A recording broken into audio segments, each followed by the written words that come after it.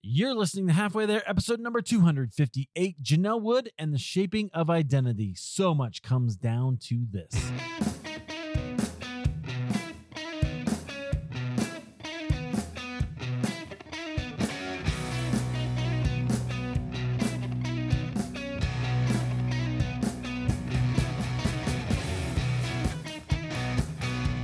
All right, well, hey, friends, welcome back to Halfway There. This is the show where we have honest conversations with ordinary Christians about today's Christian experience. Thank you so much for listening. I'm glad that you are here. I'm glad that you've downloaded this episode. I can promise you that it's going to be a great one and you're going to enjoy it. Would you do me a favor? If you enjoy this show, if you show up and listen once in a while or regularly, and podcasting comes up, I don't know if you know this, but more people are listening to podcasts than ever these days. So it's more likely you're going to be in conversation about podcasting. If it does, just mention the show to a friend and let them know that you've been listening to Halfway There and that they would love it as well. We have so many episodes. We've got something that will connect and relate to, I think, just about everybody. So I'd really appreciate that. Okay, on with our show. I'm so excited to introduce to you one of my podcasting friends. I really love the way podcasting brings people together. She's the host of Finding Something Real, Janell Wood. Janell, welcome to Halfway There. Eric, I'm excited to be here. I just really admire you and the work that you're doing. So it's an honor to be here. Well, thank you. I appreciate that. It is fun. And I tell you guys, you're one of our gold members, but all the time that it's the coolest thing. And I've grown so much by being a podcaster, right? Hearing stories. And I know that you guys have that same experience, right? Well, and you're the kind of leader that someone like me wants to follow because you're humble and authentic and that it feels very genuine. So for anyone listening out there, I think you're the real deal. So well, I'm happy to be here. That's super kind of you. That's super kind. I literally just got off a call earlier with Chuck DeGroat, who wrote a book called When Narcissism Comes to Church. So that's like the opposite, right? That's good. Anyway, thank you for saying that. You're very kind. Let's talk about you because that will make me feel a lot more comfortable. So I gave you that really short, short introduction about kind of your podcast, but there's a lot more to Janell than the podcast. So tell us about you and kind of where God has you right now. Yeah, well, I live in Washington State where it's currently 110 degrees, which is unusual for us. But thankfully, I live on the east side of the mountains, so we have air conditioning. Thank you, Jesus. Yeah. But unfortunately, a lot of people don't right now. But I'm a wife. My husband and I have been married for almost 17 years. I'm married to a really special guy named Brian. He's very sarcastic, and that drives me crazy, but it works. And then we have 4 children, ages 12. I'm getting them wrong. 12, 9, 7, and just turned 6. Nice. And so we are very blessed, 2 boys, 2 girls. And then I am an international exchange coordinator for a high school exchange program. And it's a secular program, but I help place students in homes, local homes, with host families. And we personally have hosted now 3 girls from around the world at different times. We have, I call them my daughters. Our daughter in the Netherlands, she's 21. Our daughter from Taiwan, who's actually visiting right now, she's going to be 19 here. And then our daughter from Italy, who is 18. And then we have a daughter that we didn't actually get to host because of COVID, but we talk to her every week as well. And she's from Sweden and she's 18. So wow. We enjoy living a crazy full life. And that's a little bit about who I am personally. I love that. Yeah. And that whole thing is with the exchange students. How did you get into that? And how'd that happen? Oh, man. Oh, it's total God story, really. I grew up in a Christian home and I really struggled with a lot of different issues, and I don't have to get into all of that. But I came to this point where I was always comparing all the time, my faith journey, everything in my life. But I was like, man, if God is who he says he is, I want to give him everything. I want to be poured out. And I started listening to this pastor out of California while I was doing laundry, while I had my baby strapped to me. Mm-hmm. And it was a pastor named Francis Chan. And he was talking about crazy love. And I started reading that book and I thought, I want to be all in. And so I started telling my husband, I said, we've got room. Maybe we could, adopt. Maybe we could foster. Maybe we could do all these different things. And maybe we could like downsize and move overseas. I don't know. I had all these crazy plans. And my husband, I tend to be the more dramatic one in our family, and he's more even keeled. He's like, well, let's pray about all those things. And fast forward through a series of events that happened one weekend. The opportunity to host an exchange student kind of fell in our laps. And I was like, God, is this really from you? Because they're not orphans or widows. I don't know. I want to do like this amazing thing and God just made it very clear that it was up to him how I was going to be poured out. And we said yes to opening up our home. And man, it's been amazing. Well, how did God make that clear? Well, I was praying and I was a busy, busy mom. My youngest at the time was under 1 year old. And so I was away at a women's retreat and I was at the ocean, which I love going to the ocean. Yeah. I always feel really close to the Lord there. It's amazing. The ocean is, I grew up in Iowa. So like I go see the ocean. I'm like, this is exotic. It's amazing. Yeah. It's amazing because you look at the waves and you just go, wow, God, how big are you? How majestic you are. And I remember just sitting there on the beach and saying, God, I want to be all in. I'm available. Show me how to live out. I don't know. I just want to be available, which frankly, being a wife and a mom and, doing all those things and serving in my family, that could have been all of it. But my heart's desire was I wanted to do something, and that weekend, I had seen a sign and it said like a literal sign at a coffee shop and it said, host an exchange student. And I remember just asking in my spirit, God, is that for me? And then later that weekend, I went to this shop in Cannon Beach, Oregon. And it's now closed, unfortunately, but it was called Josephine's. And the guy that was there, he was French.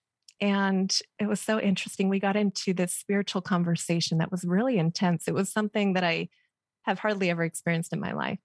And I ended up giving him my Bible that weekend and like writing him this long letter that I ended up taking a picture of. But I'm like, God does love you. Like wow. To this person, Jean was his name. And it kind of foreshadowed what would become of our lives because after we said yes to exchange and we met our daughter, Lika, through, Zoom calls or Skype calls. We started researching about the Netherlands and we realized what a secular country it was and how like maybe this could be something that we could be poured out for and just to be on mission in our own home and love people where they're at. And so, yeah, I don't know if that answers your question. No, that's perfect. Yeah. That's great. Okay. I love that. So we have an episode with some friends of mine who actually just moved to the Netherlands to be missionaries. Yeah. Actually, which is kind of interesting. So, all right. So I kind of dove into that because I was curious how you got into all of that. But I do want to go back. So you said you grew up in a Christian home, and okay, so was that in Oregon also? No, in Washington State, 45 minutes north of Seattle. Okay, so that to those of us from the Midwest, it's all the same. It's just the Northwest. It's fine. It's a bunch of liberal. Oregon, Washington, whatever. It's the coast. Yeah, liberal.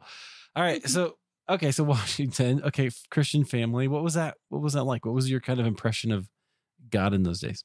Yeah. Well, my mom came to faith when she was 16 years old at a Christian camp. She had grown up in a very dysfunctional family. And my dad had grown up in a Lutheran home, but had kind of walked away from faith because of various trauma in his life. And so when they met, my mom is 13 years younger than my dad, and he had two daughters from a previous marriage. And so when I was born, I had two older sisters, 9 and 11 years older than me, who were kind of in and out of my life as they got older. And I dealt with a lot of rejection issues because of some things that weren't their fault, but just came as a part of the result of trauma. Yeah. And my mom, she wasn't perfect, but she was very passionate about Jesus. And I wanted to be like my mom and I wanted to please her, And so my view of Jesus was really based a lot on my mom getting up early in the morning, reading scripture, highlighting her Bible all the time, taking us to church. My dad worked on the weekends, and she would take my younger brother and I and my sister to church all the time, and she did that often looking like a single mom. Yeah. I just really admired her passion for the Lord. And so when I was 3 or 4 years old, I just started asking Jesus into my heart all the time. And I fell in love with Jesus at an early age. I talk on my podcast about having these ups and downs in my faith journey, but I never came to the point where I didn't want the Lord. I dealt a lot with insecurity and a lot of lies with my identity. But I always wanted Christ because I loved who he was. So, Yeah. Like what? like what?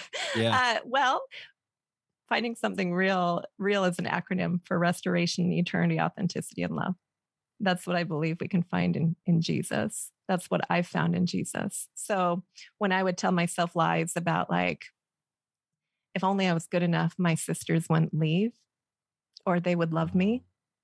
I knew that the scripture said, no, you are chosen. You are loved. Yeah. I knew that Jesus still whispered in my ear, no, that's a lie, Janell. I knew that I had hope in something better because of Christ. I knew that I could come just as I was with him.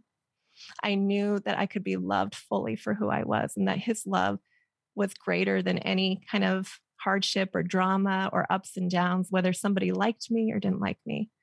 That's what I found in Christ. Yeah. Yeah. It sounds like that was really early even for you. Mm-hmm. Yeah. I remember the day that my oldest sister left our home. She kept coming back, but I think I was 4 years old.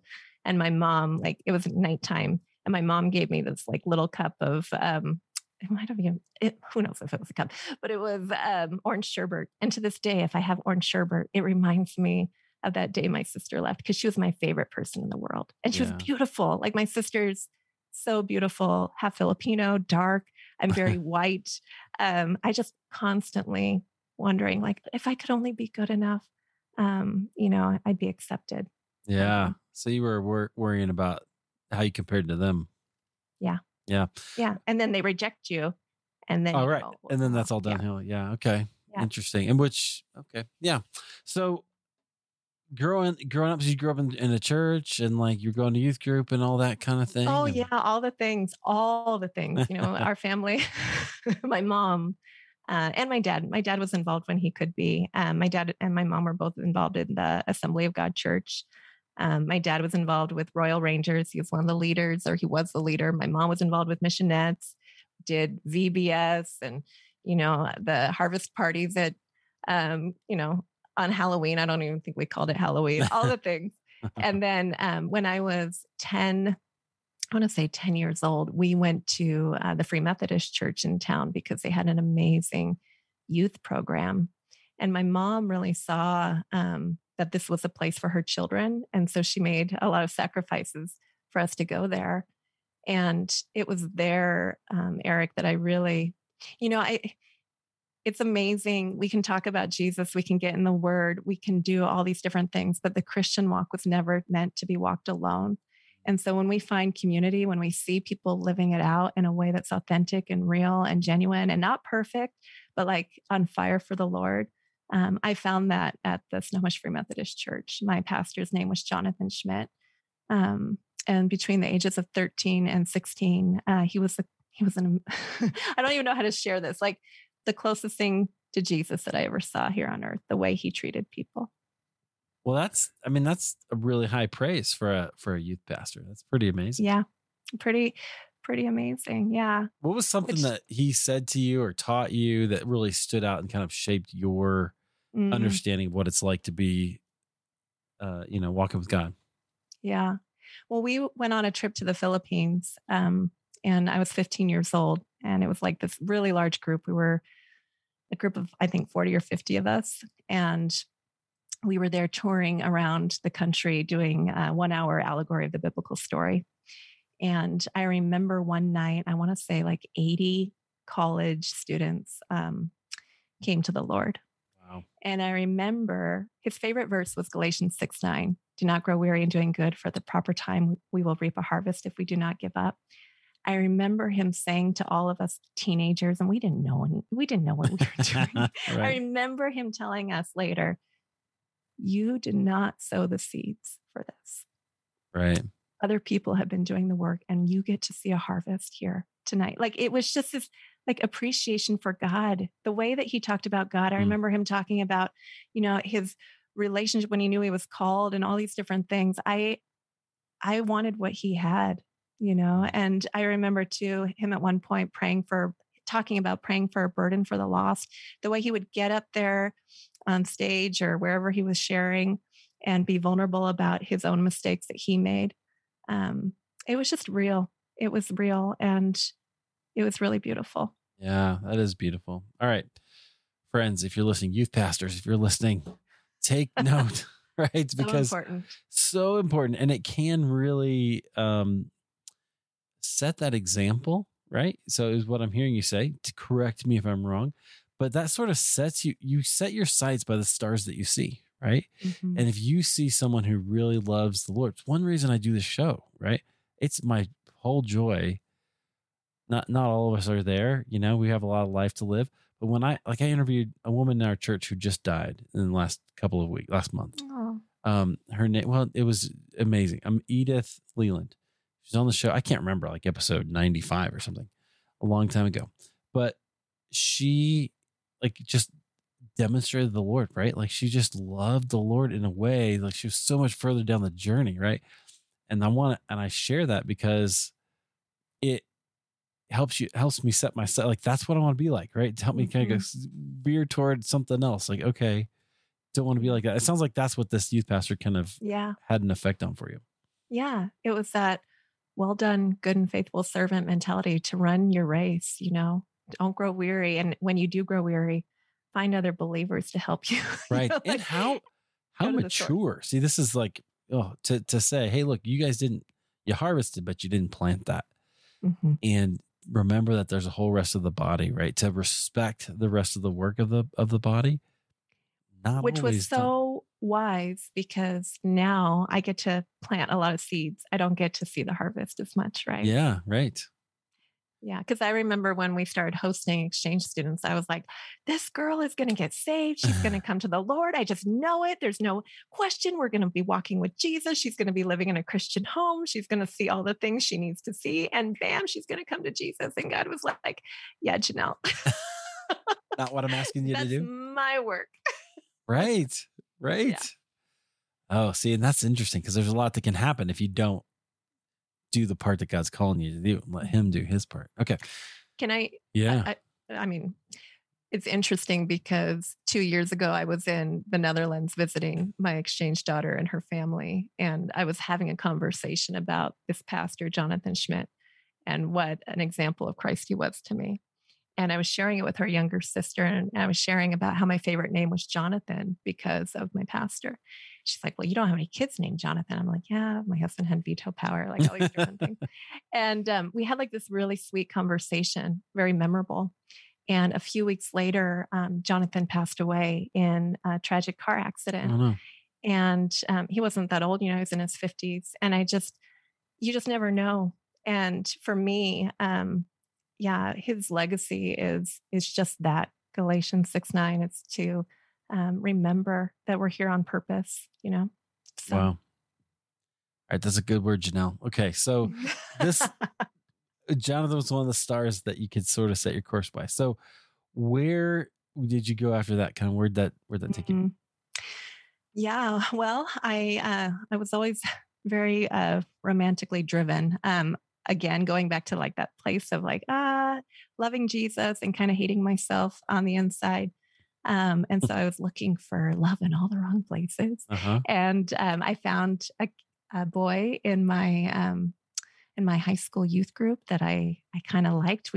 We were friends, and then we became more than friends, and we went to the same college eventually, and we just had this on again, off again relationship. And he had become much more agnostic in his faith. He wasn't sure he believed in God anymore.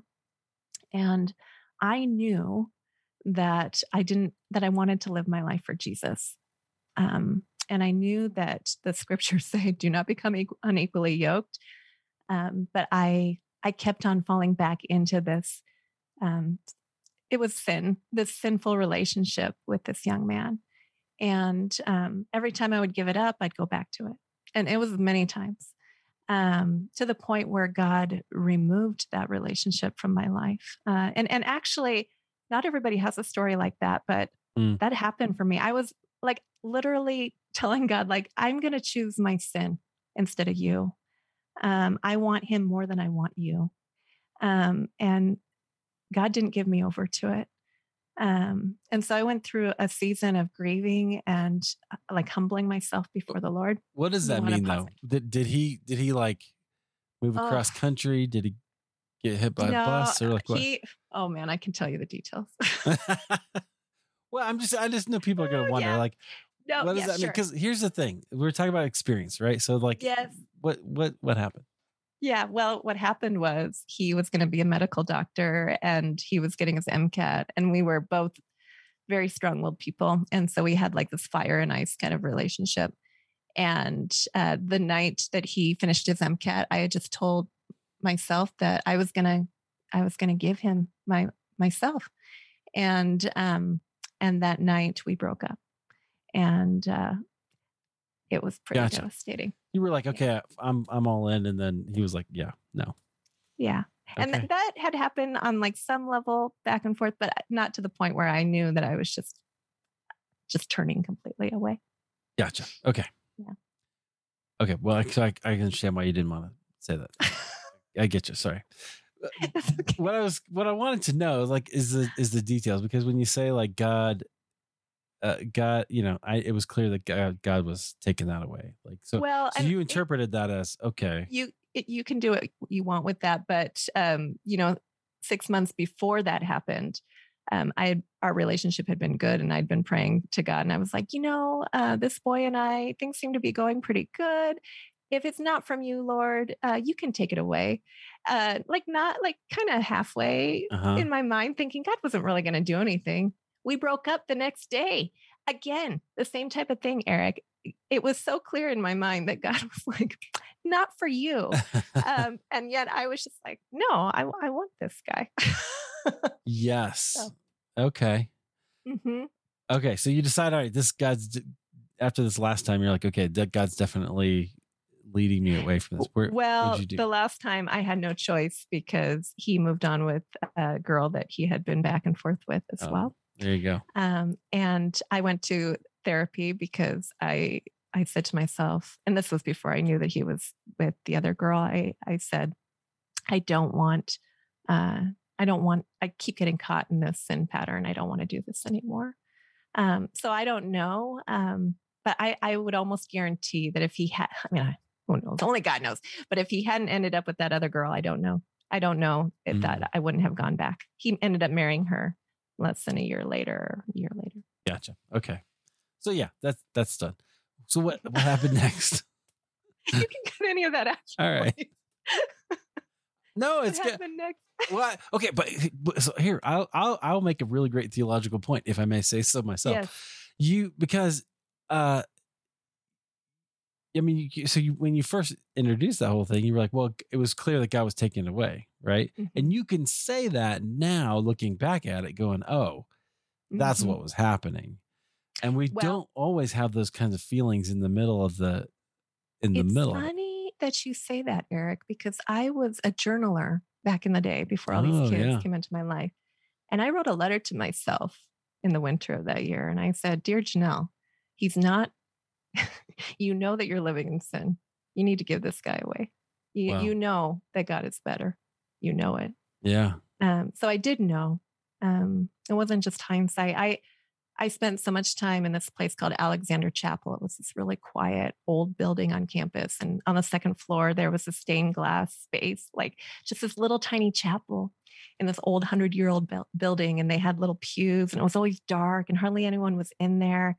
And I don't know, you could probably fit 20 people in there, but I would go in there and I would just cry out to God, and it'd get dark and I'd walk outside, and it was this really intimate time with the Lord, just coming to a place of like, I don't know how it got to that point, but I want you, and I don't know how. I don't know how. Yeah. And the truth was, Eric, there was so many lies in my head about who I was at that point in my life. But God meets us where we're at. Yeah. And I was broken. I still had a lot of issues. I still kept on crushing on boys. But he was so faithful in that season and in my life. So after that, I moved to Pennsylvania because I just wanted to be, I was a psychology major. I wanted to work with young people. And I had volunteered or interned with a home for young parents and young adults who were homeless when I was going to Seattle Pacific. And so I took a job back east at a home for pregnant teenagers. And it didn't work out. No pregnant teens actually came while I lived there, but I was there for 8 weeks. And I just had this time of loneliness with God. It was just me and him. And I ended up getting a dog while I was there. So it wasn't just me, but yeah. Mr. Darcy. I had a little chihuahua. Oh, that's good. All right. This is probably a Jane Austen obsession, I'm guessing. Yeah. The romantic thing is real. Yeah, it is. You're right. That's good. I don't know if you can see my dog, but she's down. She's sleeping over there. Cute. Yeah. Mr. Darcy was Jack Russell / Chihuahua, and he was obnoxious, but like in all the best ways. That's fantastic. Okay. So you have this kind of time with the season with God. How'd that change you? How'd that kind of, move you and move your life down the road? It was just this place of coming to an acceptance of who I was. Even then, I had been so broken and like so much shame and guilt, and just started this place of, or not this place, but finding restoration in that season. And then I came back unexpectedly. I was supposed to be there for a year, and the ministry wasn't going as expected. And so I ended up coming home, and I started working in Seattle. I started going to grad school. Meanwhile, I started having panic attacks. I had some issues going on. And it's so funny because in that season of high anxiety, wondering like, oh no, and kind of the self-loathing that starts to creep up on you, like, I really wanted to start grad school for counseling. And I ended up going to Northwest College. It's now Northwest University in Kirkland. And I met my husband there. And long story short, we get married, and the same issues of self-loathing and comparing and feeling rejected rear their ugly head, even in a beautiful marriage. Yeah. And then we started having some miscarriages, and I really wrestled with God. I really started thinking, did I make this all up? Is this really true? Because I feel so alone. When I had my first miscarriage, I've always been kind of a fearful person, but I started thinking, well, what if I miscarry? My mom's like, no one in our family has. It's not going to happen. And I was 10 weeks along when we went in for our first ultrasound, and there was no heartbeat. And I remember just being devastated. The next day, I had to have what's called a DNC, which is the same medical procedure as an abortion, basically. Right. But it was just devastating. And I remember just being in physical pain afterwards. And then I was working for a great job at the time. And my boss was like, why do you have such a bad attitude? And then that was like insult to injury. I was just so sad. And a few months later, we got pregnant again. And I just begged God, please, please do not let it happen like it did last time. Please don't. And went in for an ultrasound. Oh no. And right, or actually, it wasn't even an ultrasound, it was a blood draw. And they said, oh, your levels aren't rising like they should. And then I can't remember. I think they did do an ultrasound and they're like, well, we see a sac, but we see no embryo. Maybe it's an embryonic pregnancy. Come back in a few weeks if you don't lose it. And I lost that pregnancy. And I just remember being so upset with the Lord and went through a year of like intense, just grieving. People around me were getting pregnant. I felt really jealous. I was comparing again. Yeah. Like, God, I did all the right things. I've been trying to be so good. I've been trying to be good enough. There's a pattern here. Yeah. And the Lord was just, he was just faithful in that time, even though I remember late at night talking to my husband one night and I was like, how do you know God is real? And my husband was like, well, I'm a science person and for every action, there's an equal reaction. And I look and I see there's plenty of evil. I know there's got to be equal amount of good. And for whatever reason, that in my life at that time was exactly what I needed to hear. But yeah, I know what it feels like. My podcast, Finding Something Real, is for young women who are struggling with identity, with questioning about God and wondering, like, is this for real? Being on the outside looking in, kind of, or being on the inside looking out. And I can relate to some of that because I've been through some of those things of like, whoa, Lord, are you really good? Even if you don't give me what I want. Yeah. And that's the question we all kind of have to deal with at some level, isn't it? Mm-hmm. Okay. So then, yeah. Yeah, well, go ahead. Yeah. So where'd that take you? Well, I mean, clearly I have 4 kids. So. You ended up having babies. Yeah. Yeah. Yeah, we did. And it's interesting because I remember when we got pregnant with my son, just feeling so much anxiety. And I would just like fill my heart with like scripture and praise and worship and like to fight it off. But it was still a battle. It was a battle. Mm. And I gave birth to Caleb, our oldest. And then we had 3 more early miscarriages. And I remember just being in this place again where I was like, Lord, what is going on? Just hurting, just hurting. And my mom, we had gone back to this fertility clinic that we had gone to for my son. And they're like, we want to run all these invasive tests again. We want to figure this all out with you. And it was going to cost a ton of money. And my husband had just changed our insurance, so we couldn't afford it that month. And I was so mad. And so everything was going badly. And my mom's like, there's this church service where every year people go and they pray to have a baby. And this is another theme, Eric. I was like, a church service where people pray to have a baby. I don't know. I don't want to go to that. That feels so awkward, to the point where when I reluctantly did go, I dropped off my son because I didn't want to seem greedy that we were going to go and ask for this child. For another child? You're like, yeah. I already got one. I just don't want anybody to know that. Yeah, I don't deserve this. So we go in, total works-based here, go in to this church service, and the pastor, one of them, he says something like this, like, we know that you don't really want to be here. And some of you, this is a last resort for you. But there's a story in the Bible of this man who was paralyzed being lowered to Jesus. And Jesus saw the faith of the friends and he healed the man. And nowhere in the Bible does it say he saw the faith of the man and healed the man for this story, which is unique. Yeah. And he said, we're here to be those friends for you today. And then at the end of that, service that day, they did like this altar call, which again, I'm the person who's like, I don't want to go up there. I don't want people to know I need. I don't want people to know I need. And my husband grabs my hand because he's way more humble than me. And we walk forward and we got prayed for. And this woman prayed over us. I don't know who she is, but someday in glory, I'm going to thank her. And she prayed that we would have peace and joy, which were the 2 things that eluded us. And we got pregnant with our daughter that month. And I started spotting. And I tell this story to people, and if people think it's funny, but I said to God, I'm going to blame you either way. Yeah. I'm blaming you either way.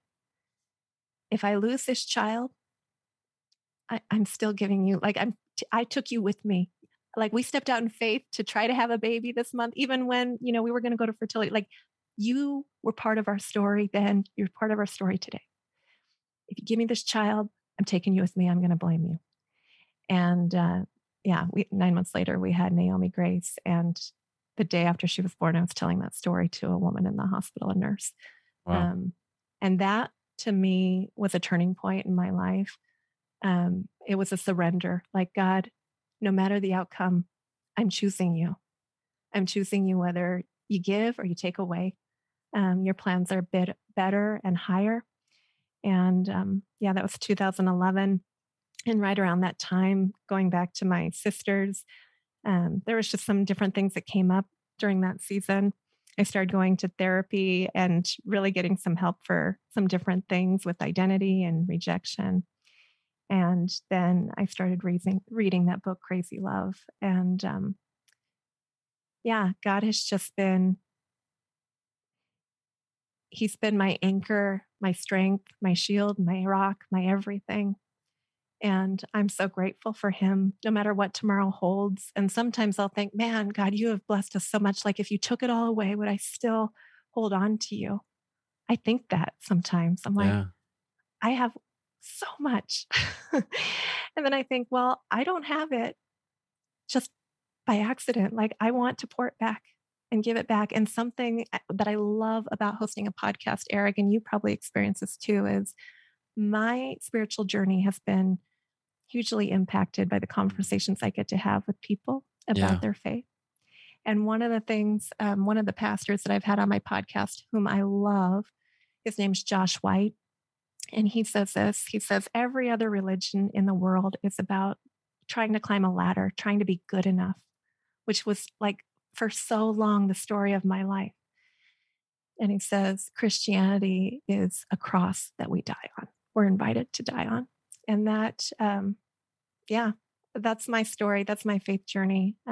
He has been so good to me. I love that. So what I'm hearing you say, because we use that language sometimes, obviously because Jesus used it, but of giving, losing our life, crucifying ourselves, taking up our cross, right? That whole thing. Yeah, and to that I say yes and amen.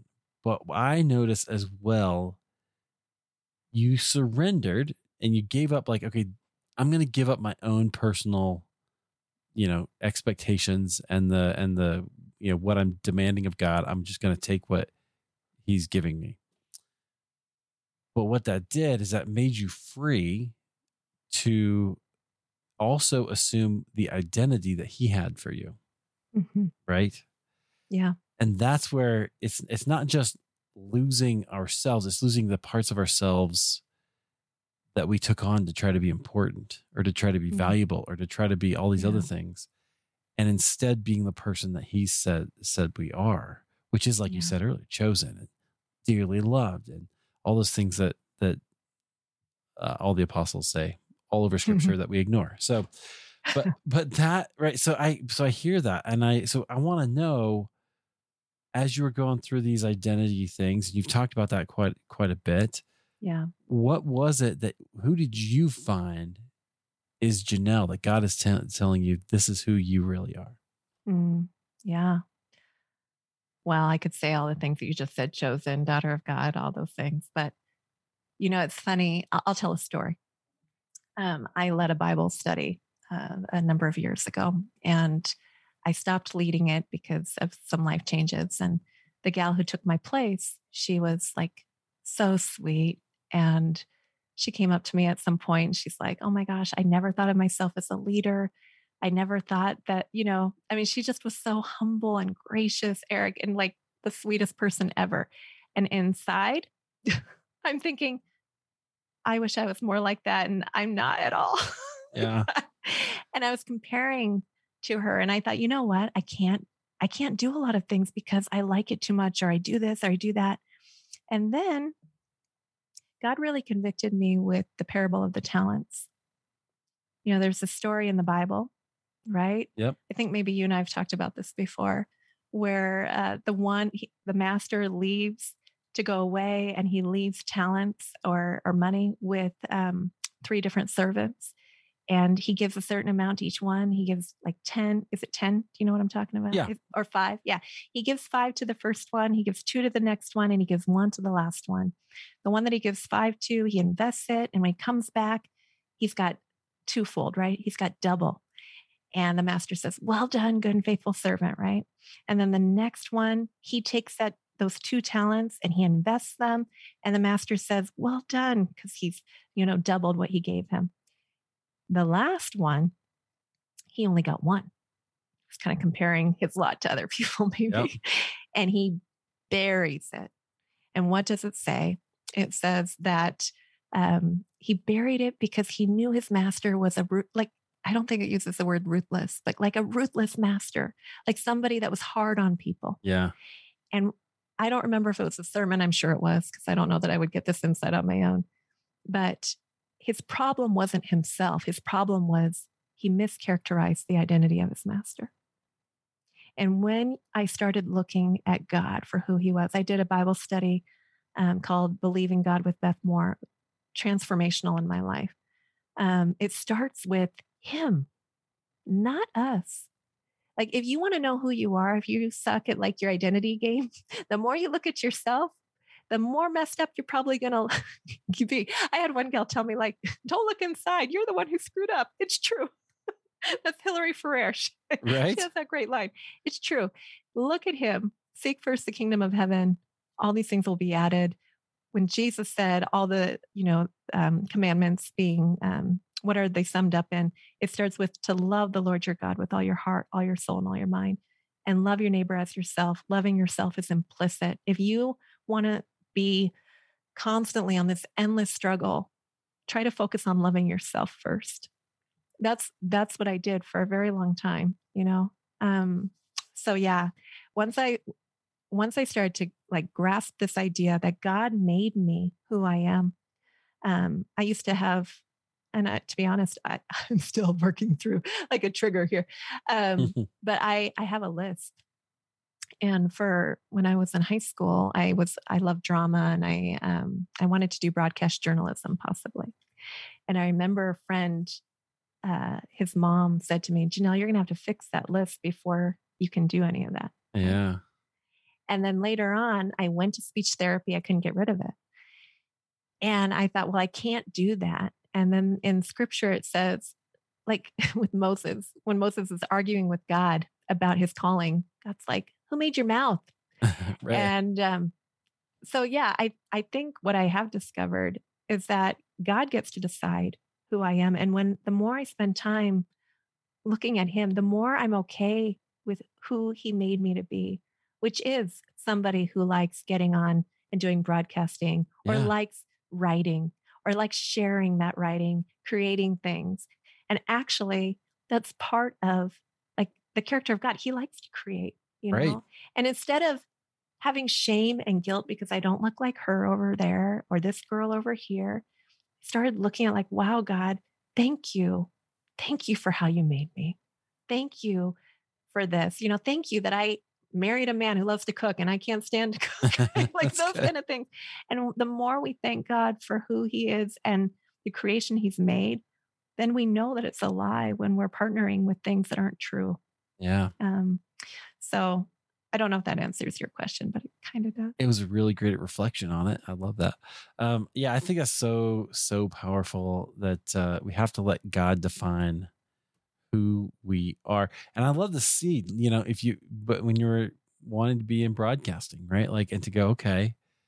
And then now you have a podcast and you have this show where, you got a great mic there and you're talking and you're sharing with people and you're doing some really cool work, which I think is neat. So you're doing this thing on your show where you have co-hosts, right? Mm-hmm. And so tell us about that a little bit and what you're after with Finding Something Real.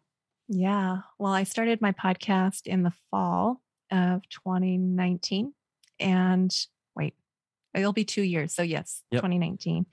And I started it with this idea of ish identity and impetus, because before I wanted to be a broadcast journalist, I wanted to be a writer. I was like, I want to write about all these ideas. And what I realized is I couldn't reach the young women in my life who I wanted to reach by writing. I wanted to reach them by voice. And this idea of ish, identity, and impetus, ish being the things that keep us from God, identity, who we are when we spend time with Him and when we see ourselves for who we are in reflection of Him, and impetus, how we are moved into action when we recognize who we are after recognizing Him. And so I started this series where I would have guests on all the time, and I got to have these great interviews. But I sat down with some of my exchange daughters, all of them. I was like, are you listening to these podcast episodes? No. So then I'm like, okay, I'm going to start bringing them to the table. So in April of 2020, I did this whole series on the gospel. And I had different co-hosts with me, all girls that don't know Jesus. But I didn't give them the opportunity to share their story. And they were just one-off episodes. They went pretty well. I loved them. They were my favorite thing. But I recognized if I really care about people, I want to hear their stories, because one of my favorite quotes is by David Augsburger. And it says, being heard is so close to being loved that to the average person, it's basically indistinguishable. Oh, wow. Mm-hmm. And so I thought, well, amazing. Yeah, I need to listen to these girls, right? And my master's degree is in counseling, and I'm like, well, maybe I could use these skills. Like, what would be special? What would be different? What if I started having a different co-host, kind of like what I did in April, but I allowed her to share her story, just a freedom to share her story, to ask her hard questions about Christianity, whether she's agnostic or deconstructing, or just, wondering, feeling skeptical of her faith. And then throughout the month, we together got to have these conversations with Christian guests, and they could experience some of these things that maybe I've experienced before. Like, don't take my word for it. Maybe is there something real to be found in Jesus? Because I think that until you've experienced it yourself, it's really hard to talk about. And so I started doing that in February of this year, where I have a different co-host every month. And so far, I've been on a journey with Tori, who is in the process of, she's been through what she calls a deconstruction period, and her father had passed away. She was really struggling, and still, I don't know where she's at now, but was struggling with some of the things that had happened in her life and some of the things that she was taught in her church growing up. And then I spent 2 months talking with a couple of our exchange family, my exchange daughter from Italy, who's agnostic, is not even sure if she believes in God. And then my Dutch daughter's sister. And then I just wrapped up 2 months, one with a young woman who identifies as part of the LGBTQ community, and she's wanting God, but feels on the outside looking in. And then talked to another girl who is a Christian, who's just not sure about giving God everything, kind of likes having fun and partying. And so we've had some really, really great conversations, and I love it because my co-host and her story curates the rest of the month. And it's a journey. Yeah, which is really neat. And I know it's a little bit more work. And I say a little bit sarcastically, right? Like it's a lot more to kind of find the co-host and the guest and to try to kind of figure all that out. But so how's that resonating? Are you hearing from people? Yeah, I do hear from people. It's interesting because my ideal listener would be that young woman that I get to bring to the table, right? A young woman who's actually questioning faith. I don't hear from that girl very often. Who I hear from are Christians who go, wow, I'm learning something through this process too. Oh, yeah. And if nothing else, like, I love that because I think it's very easy. I was on someone else's podcast recently, and I was going to share this with her. I don't know if I did, but it's very easy to think of people as projects, or think of them as like a number to check off. Like, I'm going to win this person to Christ. No, Jesus saw the one person right in front of him, and if it's just these girls whose lives I get to impact, that's enough. You know what I mean? Yeah. Just by walking forward in this journey, using the gifts that God has given me. And it's been really special. Every month I have a Patreon episode at the end of the month where I just talk with the girl again, with my co-host, and we talk about what impact the journey had on her life. And every single one has told me that they were glad they made this commitment. And it's a commitment. They're making a commitment to Yeah. come on and all these different things. But it's been it's been really great, Eric. I tell people this all the time. If I could just figure out all the admin stuff and not have to worry about all that, like I would do this for the rest of my life. Like having these kind of conversations with young people. It's like I was made for it. That's how I I feel. love that. That's fantastic. Okay. Well, congratulations and good on you. I know you're coming up on 2 years, and it's good for you to follow and iterate until you find what God is kind of asking you to do. And you know what? You just never know, right? You share, and sometimes there's this, somebody listens that you had no idea. And Yeah. have you ever heard? So there's an episode. I don't know if I've ever told you the story about I forgot his name, but this guy who he came to Christ at college, and because the RA showed a Josh McDowell film, and he No. never saw the RA again. Like, and so and he turned out to be an evangelist. Dan Redman, one of my early episodes, he turned out to be an evangelist, and he's literally shared the gospel all over the world. And he goes, I have no idea if that RA who just was faithful to the thing he felt like God was calling him to do even knew, right? Yeah. And so you just don't know what God's going to do with it, and you're enjoying the journey. And I think that's fantastic. That's the absolute most important part. So people can find you. They can find you where? Yeah. The best places are my website, findingsomethingreal.com, or on Instagram at Janell_M_Wood. It's Janell with no E at the end, 2 L's. All right. Very good. Guys, you can go do that. Definitely subscribe. I think you'll find finding something real really interesting. If I can use real twice in one sentence.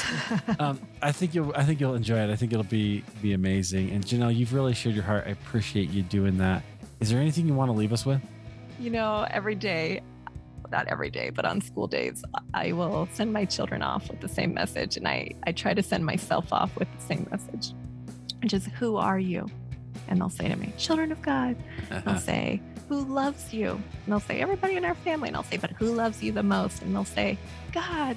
I'll say, is anything today going to change that? No. So what? So go and be a light. If you know that you are loved, if you know that nothing's going to change that, if you know who loves you, then you have the absolute, like, in your hands gift of sharing that with others. That's what I'd like to leave people with. Oh, that's fantastic. All right. Thanks, Janell. I appreciate you being here. That's amazing.